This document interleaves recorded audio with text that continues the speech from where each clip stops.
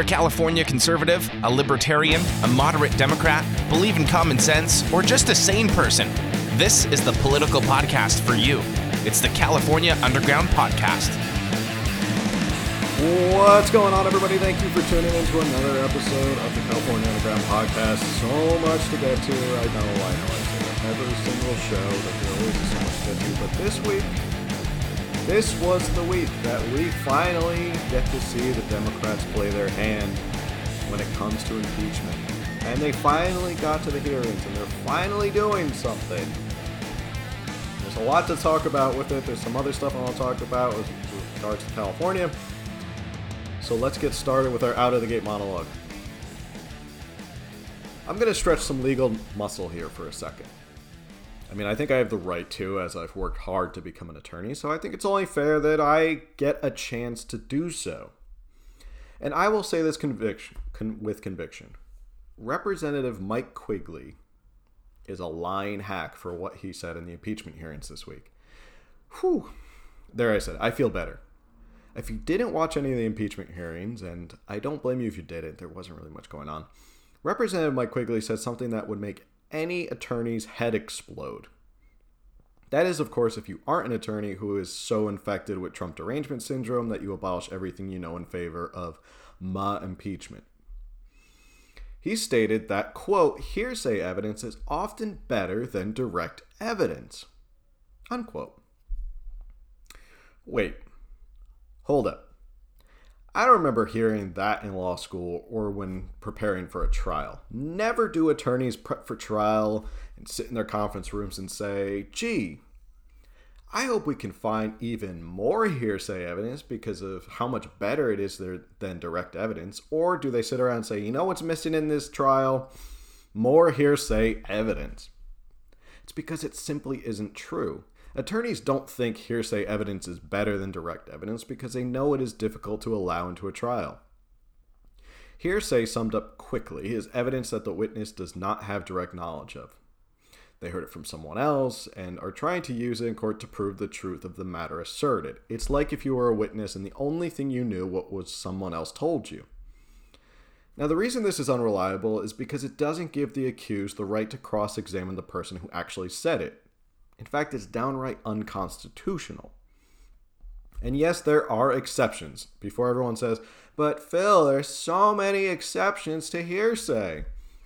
Of course there is. But they have very specific purposes. And they are the exception, not the rule. And there's always a very good rationale behind it. For example, when someone is about to die, and this is called the dying declaration hearsay exception, and they blurt something out, they take that as allowable in court. Now, of course, you can't cross-examine the person who died. And it's also a belief that because you are about to die, you are more likely to tell the truth in your final moments than lie about something, because you have no benefit of lying right before you die. However, this week, there was none of that. Instead, as Representative Jim Jordan expertly pointed out, he's heard church prayer chains more reliable than what Ambassador Taylor said this week. Ambassador Taylor heard from someone who heard from someone else, then relayed to someone else, and then back to Ambassador Taylor. Sounds reliable, right? Ever play the telephone game? Does the end sentence ever come out the same way as it started? There's a reason for Representative Quigley's idiotic statement, however. It's because he is trying to help the Democrats by laying the groundwork that there really is something there to impeach President Trump on. And by golly, we have loads of hearsay evidence for you to hear. None of the witnesses could adequately testify to any direct knowledge of any impeachable offense by President Trump. They could only talk about how they feel President Trump didn't do what normal presidents do, which is allow deep state operatives like them decide foreign policy. Their feelings were hurt, their authority was questioned, so they have an axe to grind against President Trump. And don't let the mainstream media tell you differently. This was a very bad week for the Democrats. Nothing of substance came out of the hearings. Nada, zilch. They will try to say that the witnesses just exposed the deep corruption of President Trump, but they didn't reveal anything. If you were worried about Senate Republicans maybe not falling in line to protect the president this week, this should have solidified it. Unless there is a bombshell witness still yet to come out, this hasn't done anything to push the needle at all. Even CNN's Jeffrey Toobin said how bad it was that nobody had any direct contact with the president, and that's a problem. But the circus will continue, and it keeps going this way. They'll be closing up the tent pretty soon and leaving town. And of course, this is just one more failed attempt to stop President Trump and undo the will of 60 million voters based on nothing more than what somebody said to somebody else. So a lot went on this week, and if you watched the couple days of hearings and the impeachment hearings, you saw that there were a couple people who were trotted out. People from the State Department, George Kent, Ambassador Taylor, Maria Yovanovitch was the one on the third day, who, I'm just going to say it, Maria Yovanovitch reminds me so much of Lena Headey. It's unbelievable. I look at her, I say, this is what Lena Headey is going to be like in like 30 years. That's my... When you look at her again, just think of that, and maybe you'll agree with me. But like I said, it's a lot of hearsay, and you're starting to see that the whole issue here was not necessarily the fact that President Trump did something wrong, that there's this quid pro quo, that there was this bribery. Notice they've also expertly changed the narrative from quid pro quo to bribery. Why is that? Because bribery sounds more, nefarious is the word you should be looking for. It sounds worse to people. So then now they've changed the whole idea of quid pro quo because people maybe don't know what quid pro quo means. And it sounds a little too formal and legalese. So people have just gone ahead and said, well, it's bribery. That's what it is. It's just bribery. And it was a subtle change, but you noticed it. It went from the quid pro quo to the bribery. Because they're trying to do anything they can to just basically drag this out and tarnish President Trump as long as possible. I'm going to talk about it in a little bit. There's a good article in the American Thinker, an opinion piece talking about how maybe the Democrats have really painted themselves into a corner with this, and maybe President Trump sort of set them up for this whole thing. But the first thing I want to get to is this article from the Federalist. And it sort of touches upon what I said in the Out of the Gate monologue, which is that it's not necessarily that President Trump did something wrong, like illegal or an impeachable offense. It's that he did something wrong in the eyes of the deep state and the State Department and the cronies and the bureaucrats and the desk jockeys who've been there for decades and decades. They've been used to being the people who have run foreign policy. And now you have someone who's come along and doesn't let them do it. And he's figured out back channels and runarounds from the State Department. He's gutted the State Department, leaving it without people filled in vacancies. Which is something that Maria Yovanovitch said. She said, he hasn't filled a lot of these vacancies. Even though he said, we don't need these many people here. There's no reason to have this many people.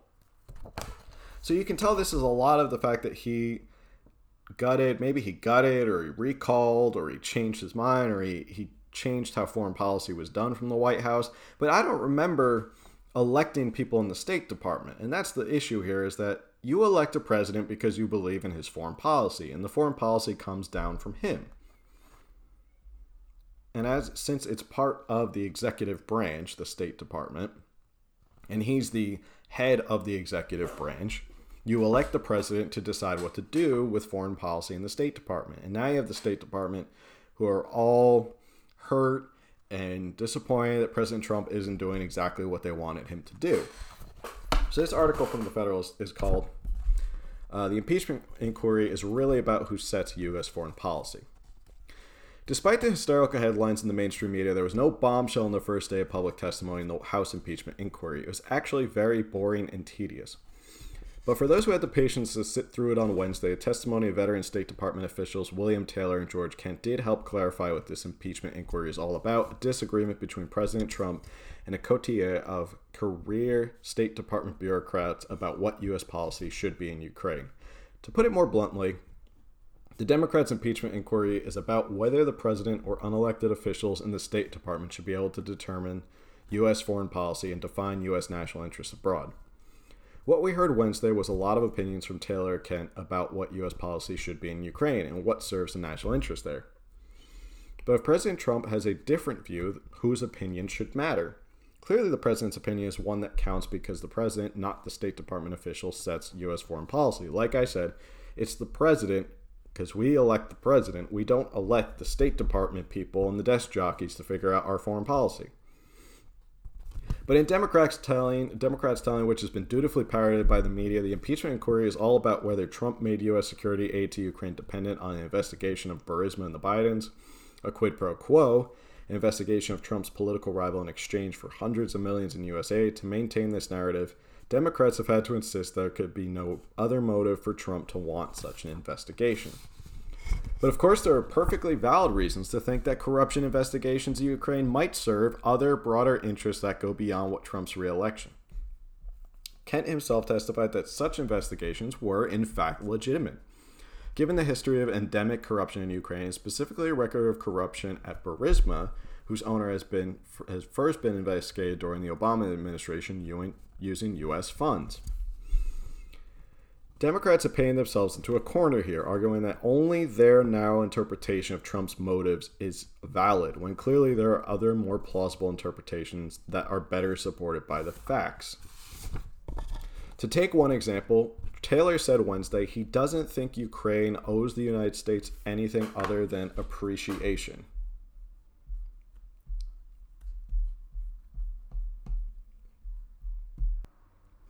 Well, many Americans, including the president himself, might disagree with that. There are perfectly good reasons to think Ukraine or any other country that receives U.S. aid might owe the United States something more than, quote, appreciation. Maybe such countries also owe America some level of cooperation in advancing U.S. national interests, as defined by the President of the United States, not Ambassador Taylor or any other unelected bureaucrat. This is in fact exactly how the Trump administration views the matter, which is likely the reason Trump and other administration officials have been so adamant that there was no quid pro quo. The administration's interest in the Bidens and Burisma in 2016 election meddling appears to have been backward-looking, not forward-looking. If Taylor and Kent and other State Department officials don't agree with Trump about this, that's fine. They are free to disagree. They are also free to be annoyed or even concerned about an irregular channel of Ukraine diplomacy. After all, the existence of such a channel itself is a sign that the president lacks confidence in the State Department staff. However, the answer is that the president sets foreign policy, not the unelected bureaucrats at the administrative state. So far, this entire impeachment inquiry hinges on this fact, and the more American people get to see the impeachment debate play out in public hearings, the clearer it will become that Democrats are relying on an incredibly narrow and highly subjective interpretation of the facts to justify their claims that Trump tried to set up a quid pro quo with Ukraine. So like I said, this is not about necessarily, it should be about two different things. Obviously, the Democrats have painted themselves into a corner. They need to impeach President Trump. Speaker Pelosi knows this. And so she knows that she was pushed to impeachment. She didn't want to do impeachment. She was pushing off impeachment for a long time because she knew that there probably wasn't a good chance. She's smart. As much as people don't like Nancy Pelosi, she doesn't stay at her position at the point or the apex of her power by not being a smart political tactician. Now, with that said, she knows she was caught in a rock and a hard place. She either had to succumb to the far left, the AOCs, the Rashida Tlaibs, the Ilhan Omars, the far left part of her party, who have been calling for impeachment since the day that they got into office, or she could not. But now she's in a weird political position where she's had to kind of support it and be there, and she knows that it's gonna be a gamble. And I've talked about this on this show. It's a political gamble in the sense that she knows that those Democrats that were in Trump districts are now gonna have to face re-election, or they're gonna have to face primary. They're gonna have to face the voters again in 2020. This causes a problem. You're not going to get the people who voted for Trump and then go down ballot and say, well, I'm going to vote for the Democratic representative. If you're voting for Trump, you already look at the Democrats and say, well, I'm not voting for Democrats because they tried to impeach the president I'm voting for and that I support. So down ballot, you're obviously not going to get any support for these representatives. Now, a lot of these Democrats who are moderate Democrats in Trump districts are going to face a hard backlash from these impeachment hearings. They're going to put this off as long as possible. They're going to do this impeachment query. They're going to do these hearings. They're going to do this little circus for as long as possible. But they can't keep it up for a whole nother year. That would be impossible.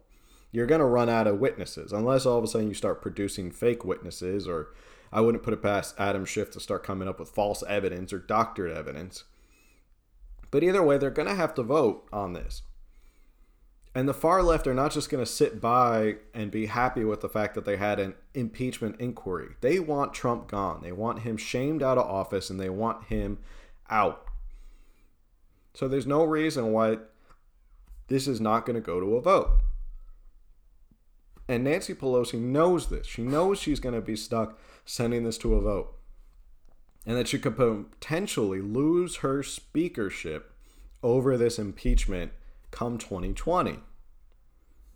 However, it's either that or the far left goes out there and screams about how Nancy Pelosi is protecting Trump, or that he, getting that far left riled up. So it's really a tough position for her. She went with the impeachment thing. She's letting Adam Schiff run it.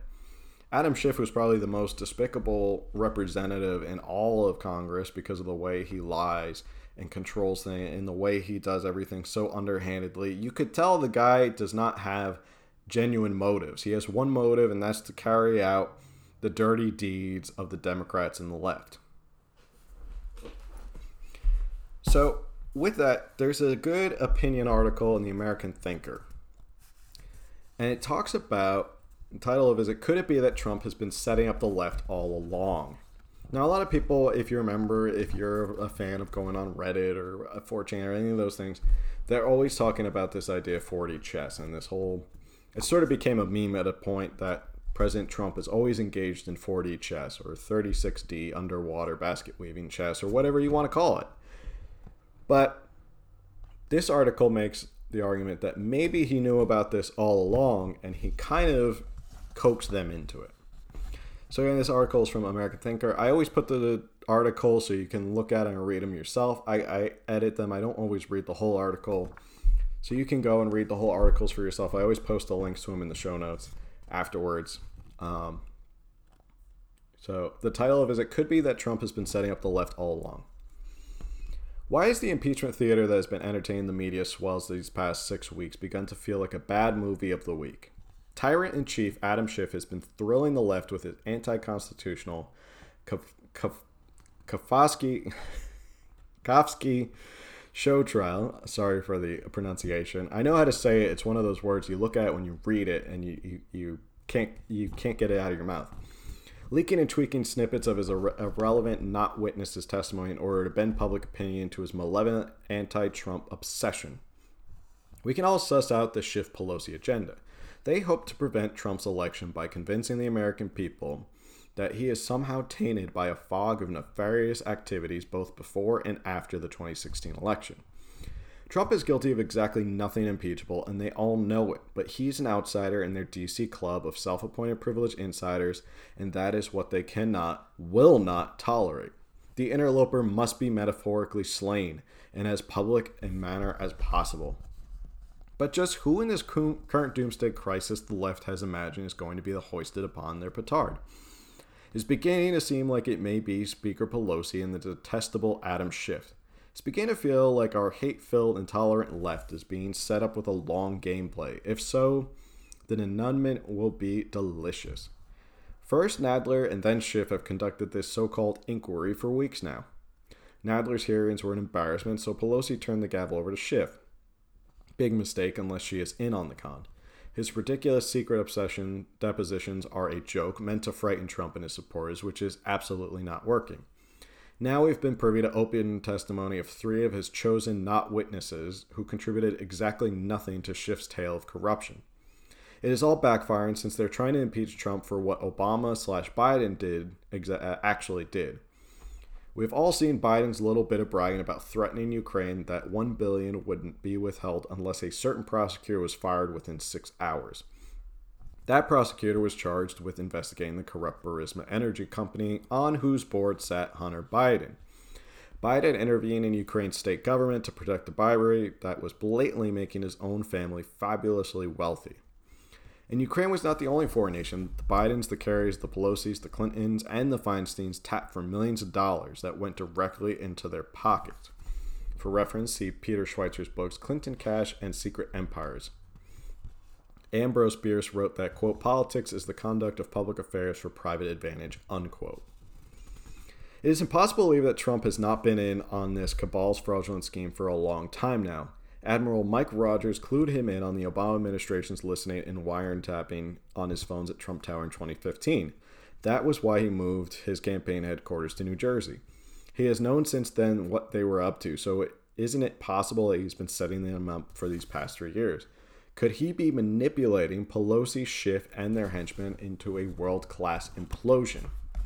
It's beginning to seem this may be true, as the actual transcripts of Schiff's not witnesses are released, and when actual journalists read them, it becomes clearer and clearer that they have nothing. This attempt to impeach is all about covering up their own crimes. If this is true, then Trump will have kept his ultimate and most important promise to drain the swamp. The swamp is much, much muddier and more corrupt than any of us knew.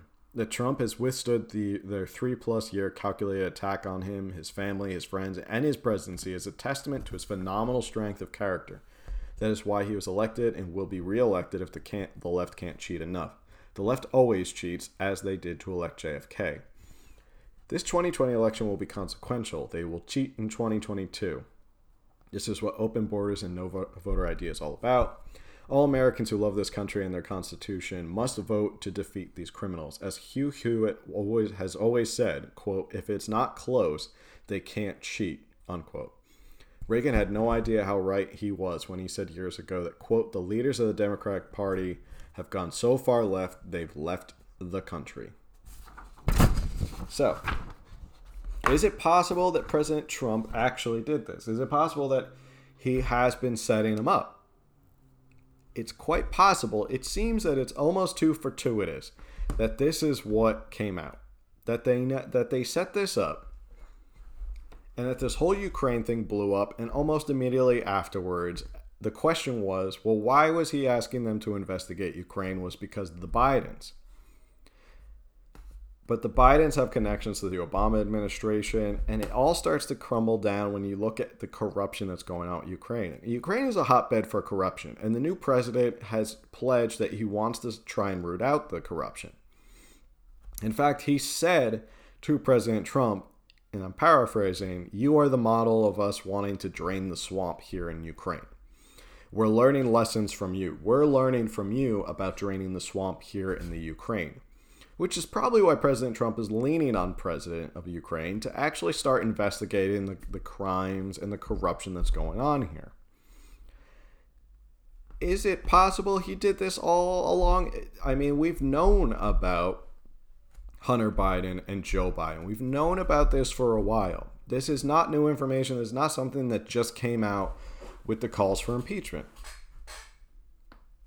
With that said, did he calculate that if he could get someone, and this is maybe a tactic he's been using recently, is he started to leak, well, how do you find a leaker in your administration?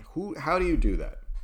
You send out false information on purpose, and you see, it's kind of like you throw it down the tubes and see what pops out.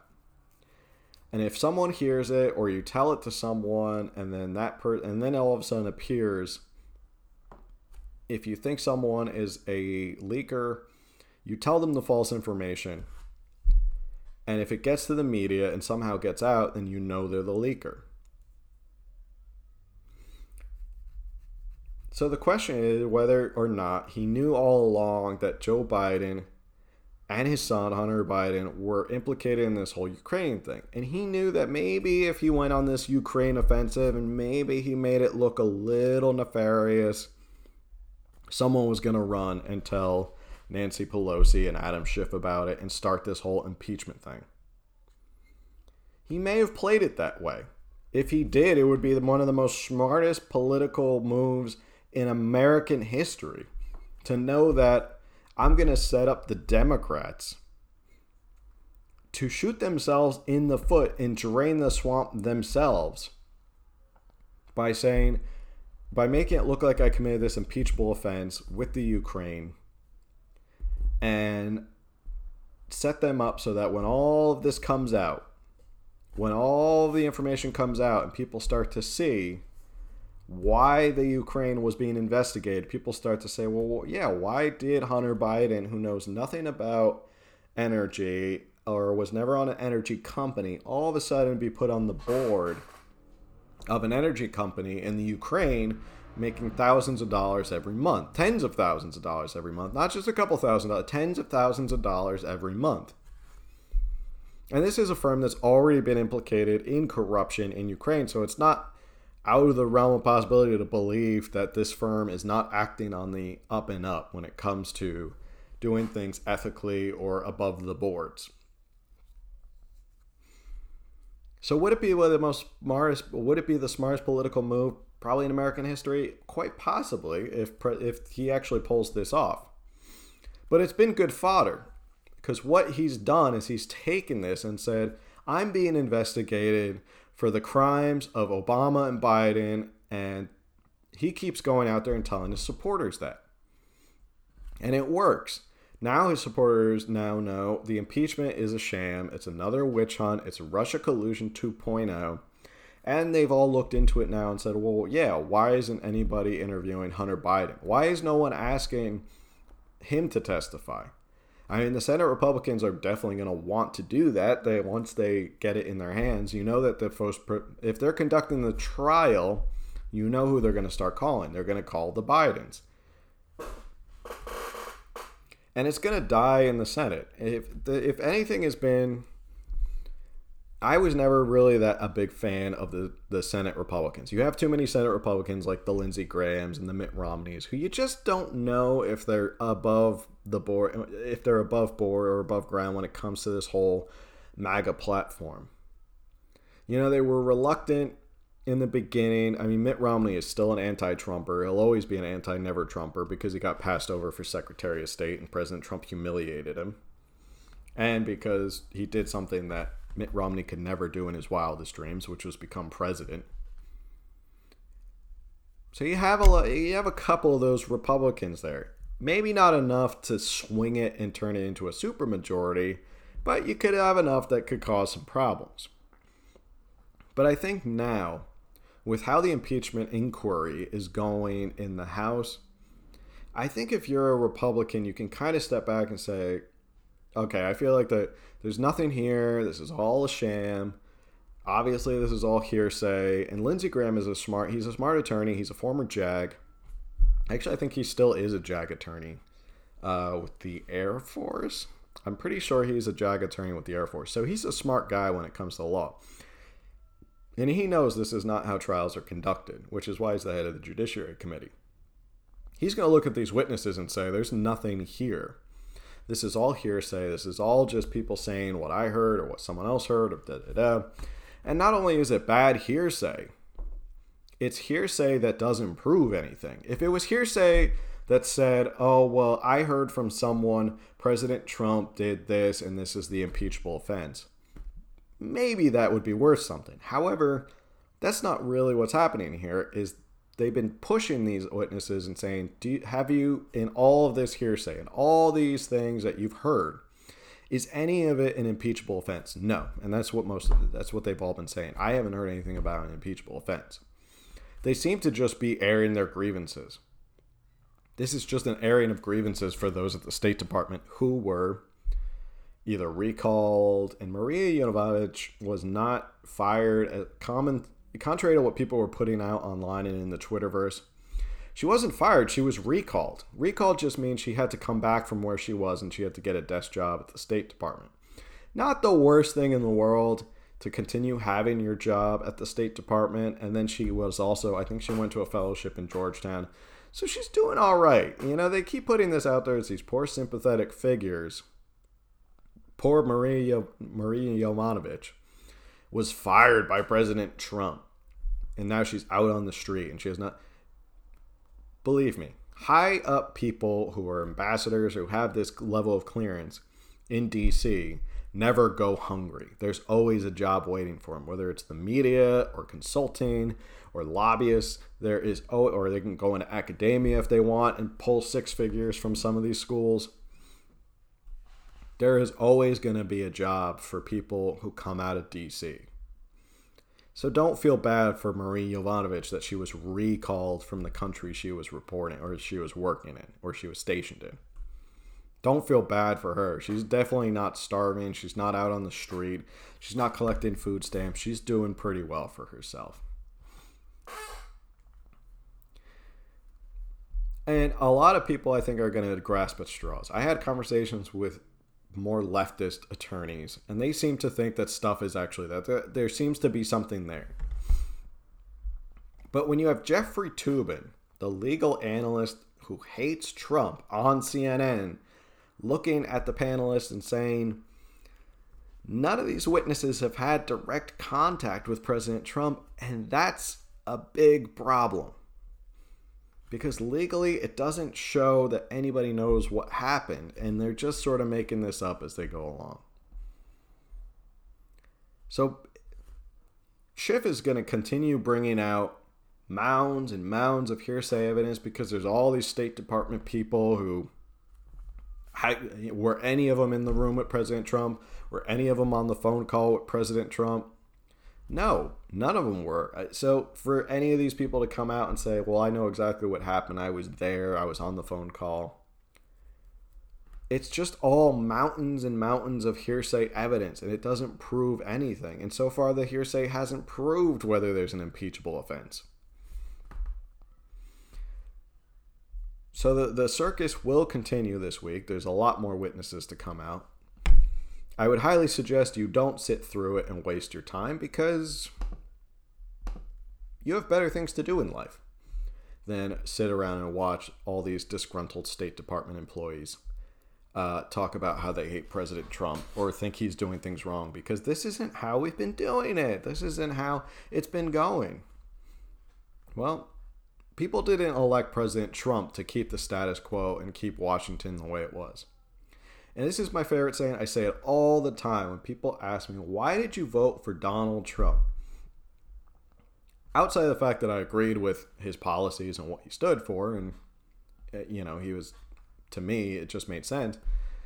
The biggest thing for me was after years of frustration with these people claiming they're outsiders, like Barack Obama saying he's an outsider and he's the change you can believe in. Yes, you can, or yes, we can. Michael Moore, of all people, said it best. Donald Trump is the Molotov cocktail that people have been waiting to send into Washington to burn the place down. And that's what he's doing. He's going in there as an outsider, not beholden to anybody, no favors owed to anybody. He's not connected to anybody. He doesn't owe anybody anything. It's not like he made his way up the ranks and this person gave him money, or this person gave him a boost to get him from state senator to senator. It's none of it like that. He just said one day, I'm going to use my personal money, I'm going to run for president. And people in DC are losing their minds because there's an outsider who doesn't play by their rules, is exposing all the dirty tricks that they're doing, and they can't stand it. And I continue to believe that's why voters will again line up and vote for President Trump in 2020, is because they think he's going to continue to do this. He's going to continue to gut the State Department. He's going to continue to change how things are done in Washington. Maybe not forever, but he'll at least have riled Washington, D.C. up. So now on to California news. This is an article from the Pacific Research Institute. It's called California Power Outages, a Look into the Future. Now, we've all been talking about the California power outages and the wildfires that have been going on. And as I'm recording this, it's another dry, hot day here in San Diego. Just when you think fall is here and it's time to bring out the warm clothes and the boots and stuff like that, it gets hot again. And your nose gets all dried out because of the fact that it got so dry again. So the article, again, Pacific Research Institute, I'll post it in the show links. California's Great Blackout of 2019 has begun as the lights keep going out for millions across the state's northern stretches. What should be the past now seems to be the future. PG&E began shutting down power early the morning of October 9th when electricity was cut to more than 140,000 customers in Sonoma, Napa, Solana, and Marin counties. Those outages and the ones that followed were ordered because there was a high risk of wildfires. By Tuesday, weeks later, the media were reporting that nearly 2 million Northern California residents were expecting to be hit by the fourth planned blackout of the month. The state has long considered itself a model of progress, always pressing forward. Yet California now chooses darkness, and rather than being a rare exception, these autumn blackouts are more likely a preview of coming long night. A modern state with a modern economy, a state not fighting typhus and other medieval diseases in its streets, would have resolved the problem before the blackouts began. But California's system for delivering electricity is primarily managed by utilities that are lumbering, inflexible bureaucracies operating government-protected monopolies. The entire blame can't be placed on the utility, though. PG&E may have provided the spark that started the campfire, but government supplies the fuel for forest fires that turn into raging wildfires, burning everything in their path. Federal environmental policy, driven by activists, has continuously thwarted the use of scientific management techniques, including logging, prescribed burns, and thinning to treat forest fuel loads and preventing fires, says Hoover Institution researcher Terry Anderson. The eco-groups would rather let nature, quote, take its course. While living trees feed the flames, dead trees are high-octane fuel, and there might be nearly 150 million of them in California, says the U.S. Forest Service. Removing them from the areas near homes and other structures, including power lines and equipment, reduces risk. But it isn't easy. Not only do environmentalists oppose their removal, especially in the deep timber, in some instances, government permits are necessary, and on occasion, only a licensed contractor can legally do the job. With California being, quote, a place that nature built to burn, unquote, according to university professor and fire historian Stephen J. Pine, there's no avoiding a tomorrow filled with fires if man refuses to harness his environment. The first two blackouts alone could cost the state's economy $3 billion, says a Stanford professor, as business and commerce have had to take forced holidays. Students have missed schools. Virtue signalers have had to park their dead electric vehicles. It's been weeks of people stumbling around in dark homes, few daring to open their refrigerators for spoiling the groceries. Dining by candlelight has been by necessity, not in hope of romance, and only for those who have gas ovens, which have been outlawed in several California cities, and kept manual can openers in their kitchen drawers. And let's not forget at least one person has already died. California is both literally and figuratively entering its own dark age. Decades of blue state policies have fundamentally altered the trajectory of the state. Businesses and residents have been fleeing the slow motion wreck for years and will continue to do so. No longer is California the land of opportunity. It is a purgatory of high taxes, unaffordable housing, an outrageously steep cost of living, crumbling roads and bridges, soul-grinding traffic, and catastrophic homelessness. Each of these is a man-made disaster created by public policy that limits and directs rather than frees and stimulates. Entrepreneurship, once both the heart and backbone of the state, has become increasingly under regulatory assault. Rapid pursuit of green policies promises a third world energy future. The transport of water over long distances, solved by the ancient Romans more than 2,000 years ago, and before them the Egyptians, baffles today's policymakers. One party controls both the legislative and executive levers and behaves more like a ruler than a representative. Far from advances, these are regressions towards a less enlightened time. California is falling into the shadows. Obviously, it's not that surprising when you look at what's been going on with the wildfires and the energy problems, and it seems to be a yearly occurrence with what's going on here in California. And a lot of people probably look at it and say, well, why can't California get its act together? Gavin Newsom likes to boast about how we're one of the biggest economies in the world. That if we were our own country, we were the fifth largest economy in the world, or whatever the number is. It keeps going up and down. He likes to boast about how great our economy is. I think the economy is great in spite of what goes on here in California. The economy, I've always said, could be a absolute, it could be a gangbusters economy if you remove the regulations, if you remove the taxes, if you removed the barriers to build housing in this state, if you removed all the environmental regulations, you could have a economy like nothing anybody has seen here in California. If you could just take the economic structure and the favorable business policies of a place like Texas or Nevada and just kind of copy and paste them into California, you would have an enormous economy humming along, which would not only help those here in California, not to mention help the people here in California who are suffering from homeless, people who can't afford to live, people who are living paycheck to paycheck because the price of gas is too high, the price of housing is too high, the price of food is getting too high, the price of electricity is getting too high. You could have a burgeoning state with an enormous, strong middle class, which would probably in turn actually help increase more tax revenue because you have this thriving middle class that will pay property taxes, that will pay because there's more business, there's more payroll taxes. But I think California, in spite of all, it's pretty incredible the fact that California does so well in spite of how many regulations there are. And they keep thinking, they get by on the fact that, yes, California has incredible real estate, it has Silicon Valley, people want to live in California. That's what gets California by. If California was in the middle of the country or up north where there's a lot of snow and it enacted these types of policies, the state would probably be going belly up at this point. But because of the fact that California is such a enormously attractive state for a lot of people, I'm not going to lie, I love living in California.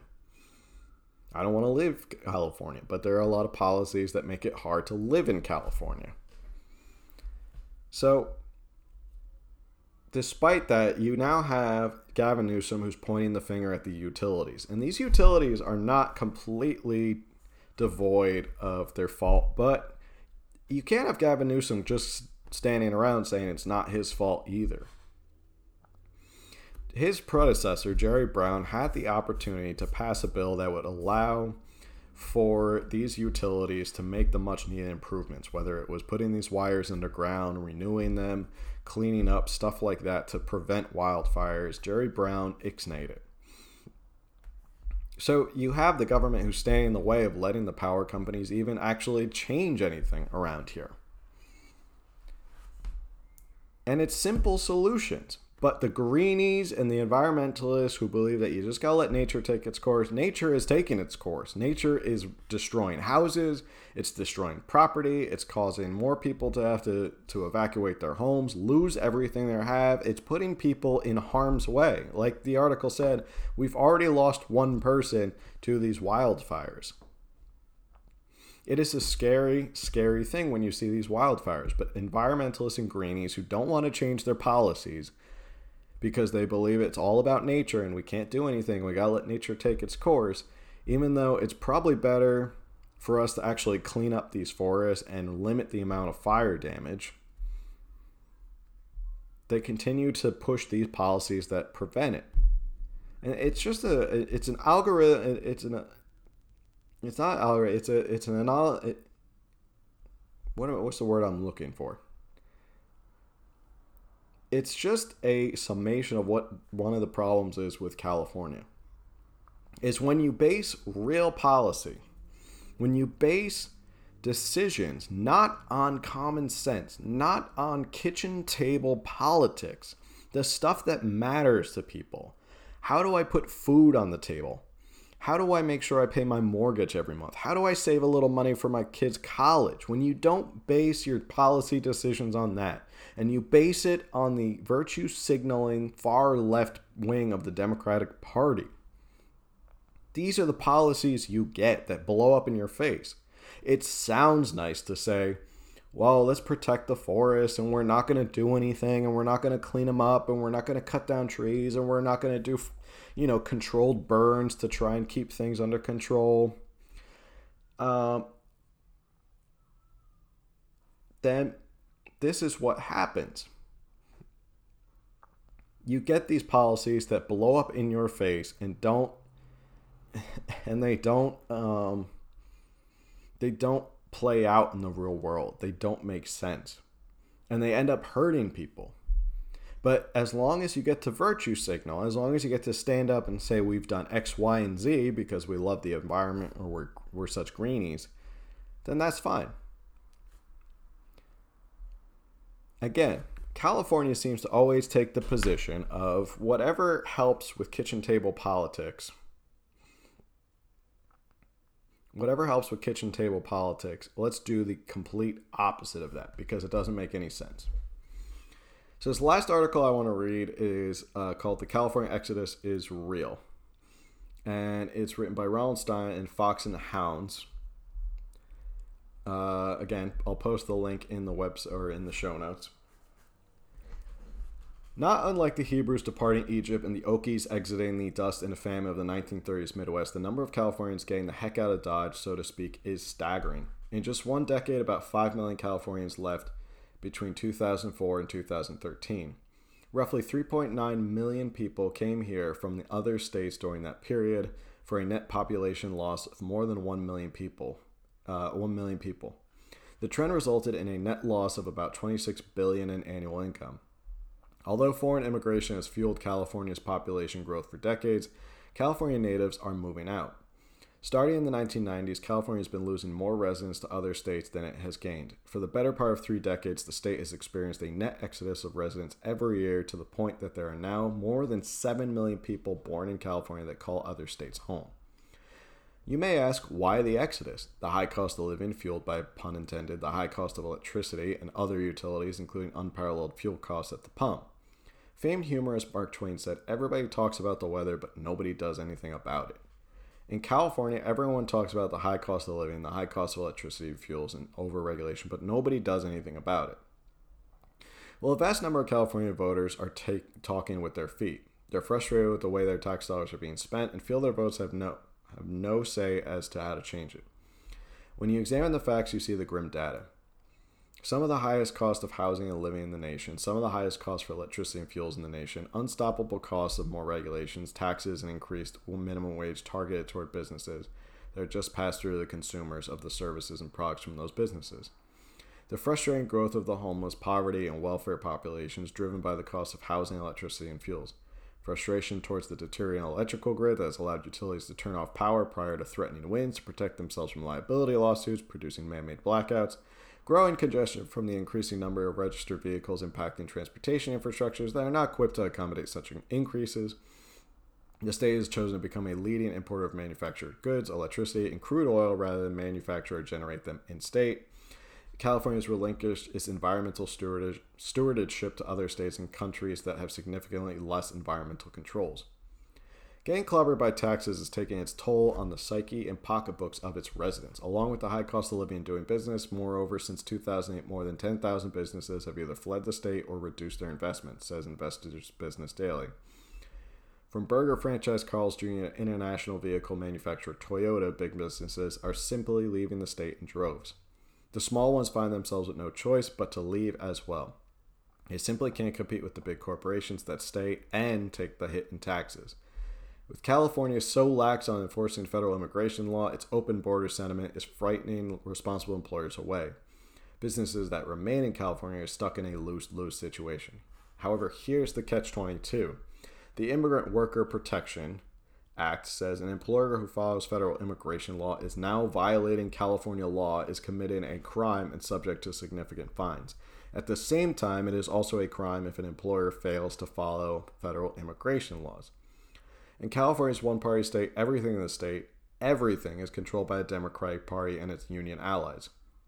The governor and the legislature rushed through a massive tax hike on gas and diesel fuel, along with higher car registration fees, and hardly anyone outside the party noticed. I see no good future for anyone in California thanks to the current political environment. It's sad to see this state where my parents were able to make a go with their businesses with nothing more than ambition, hard work, and no big government to get in their way. Even farming is becoming more and more arduous as the ill-informed legislature tries to run the true environmentalists out of the state. If farmers don't understand how to care for the land and environment, then no one does. As to the state's many complex policy changes like affordable housing, transportation, congestion, and inequality, we need the public and private sectors to work together to address these issues head-on. That doesn't so much require partisanship as it requires competent leadership. While many Californians consistently express their pleasure with its current leaders at the polls, tapped out taxpayers and businesses are voting with their feet and leaving the one-party state. Sadly, most who understand the destructive path of the Democratic legislature is on have already left, not wanting front row seats to the implosion, leaving little hope of overturning the irrationality that is California politics. The future exodus projections do not bode well for the state, as across all counties, all age groups, and all races and ethnicities. About 50% of Californians are considering moving out. Like rats leaving a sinking ship or major stockholders purging their portfolios, the smart ones are opting out of the failing enterprise called California. The exodus is real. So again, just like the last article, it's kitchen table politics. And California continues to do exactly the opposite of what happened or what needs to be done to keep people in this state. They continue to hand over the power, or they continue to make these policy decisions based on their unions. They're based on the environmental greenies. None of it seems to make sense when you look at a policy that comes out and you say, how can... It's like when President Trump passed his tax cuts. And it gave more money back to corporations federally. So California decided it would be a good idea, it's because you're saving money federally as a corporation, to turn around and now hike the taxes on the state level to recoup the money that you saved from the federal government. As if the money you owed is money that belongs to the government. That's the sort of ideas that go through the Democratic-run government here in California. That it becomes whatever is opposite of common sense, whatever is opposite of stuff that helps grow businesses or helps middle-class families, that's what California does. Instead of saying, gee, and this, we'll never hear the answer of this, even though Gavin Newsom started an investigation with his Attorney General, Xavier Becerra, because I believe that they're really going to do a thorough investigation of why gas prices are so high in California. They say that they want, we're just don't, why are gas prices so high? It doesn't make any sense. Instead of trying to figure out a rational solution as to why we could reduce gas prices here in California, they'll have a phony investigation. They'll say it isn't our fault. They'll point the finger at the big greedy oil companies. Oh, it's the big greedy oil companies. It's not us. We don't have anything to do. It's never the government's fault here in California. The homelessness is not the fault of California Democrats. The high price of housing is not the fault of California Democrats.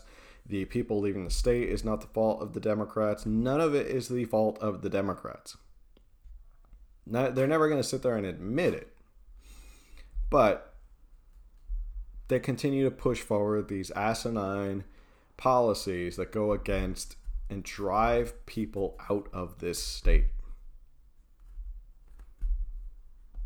At what point do people really start to step back and say, we're in trouble, we need to figure this out, and we need to get someone out here, or we need to do something, maybe a moderate Democrat, maybe not a far leftist Democrat, maybe there needs to be some sort of revolution. Do Republicans and independents need to join together and say, look, we need to figure this out? Does there need to, I've said this before, there needs to be a different type of Republican here in California. A Republican that wins in Nebraska or in the Midwest or in Texas or something like that is not a Republican that's going to win here in California. So the stodgy old establishment California Republicans is not going to win here in California.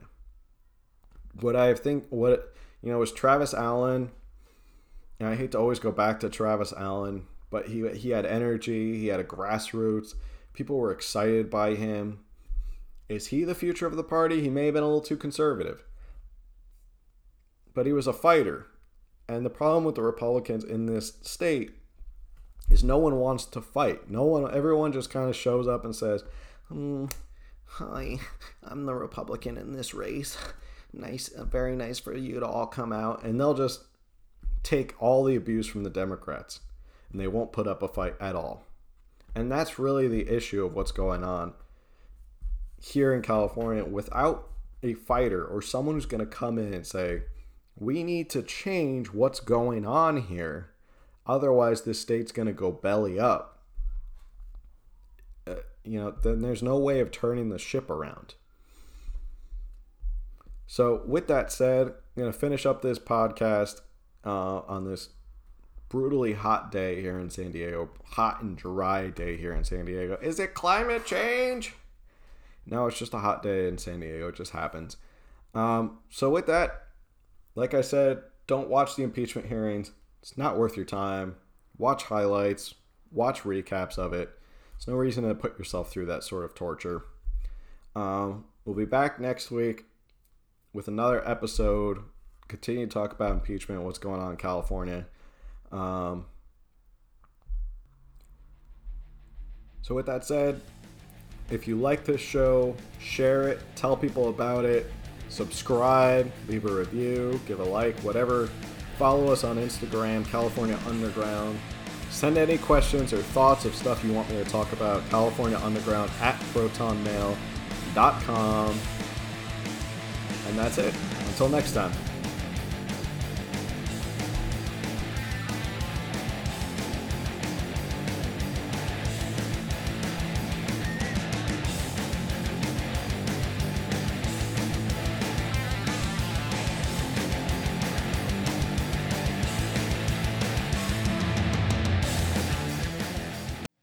Listening to another episode of California Underground. If you like what you heard, remember to subscribe, like, and review it, and follow California Underground on social media for updates as to when new episodes are available.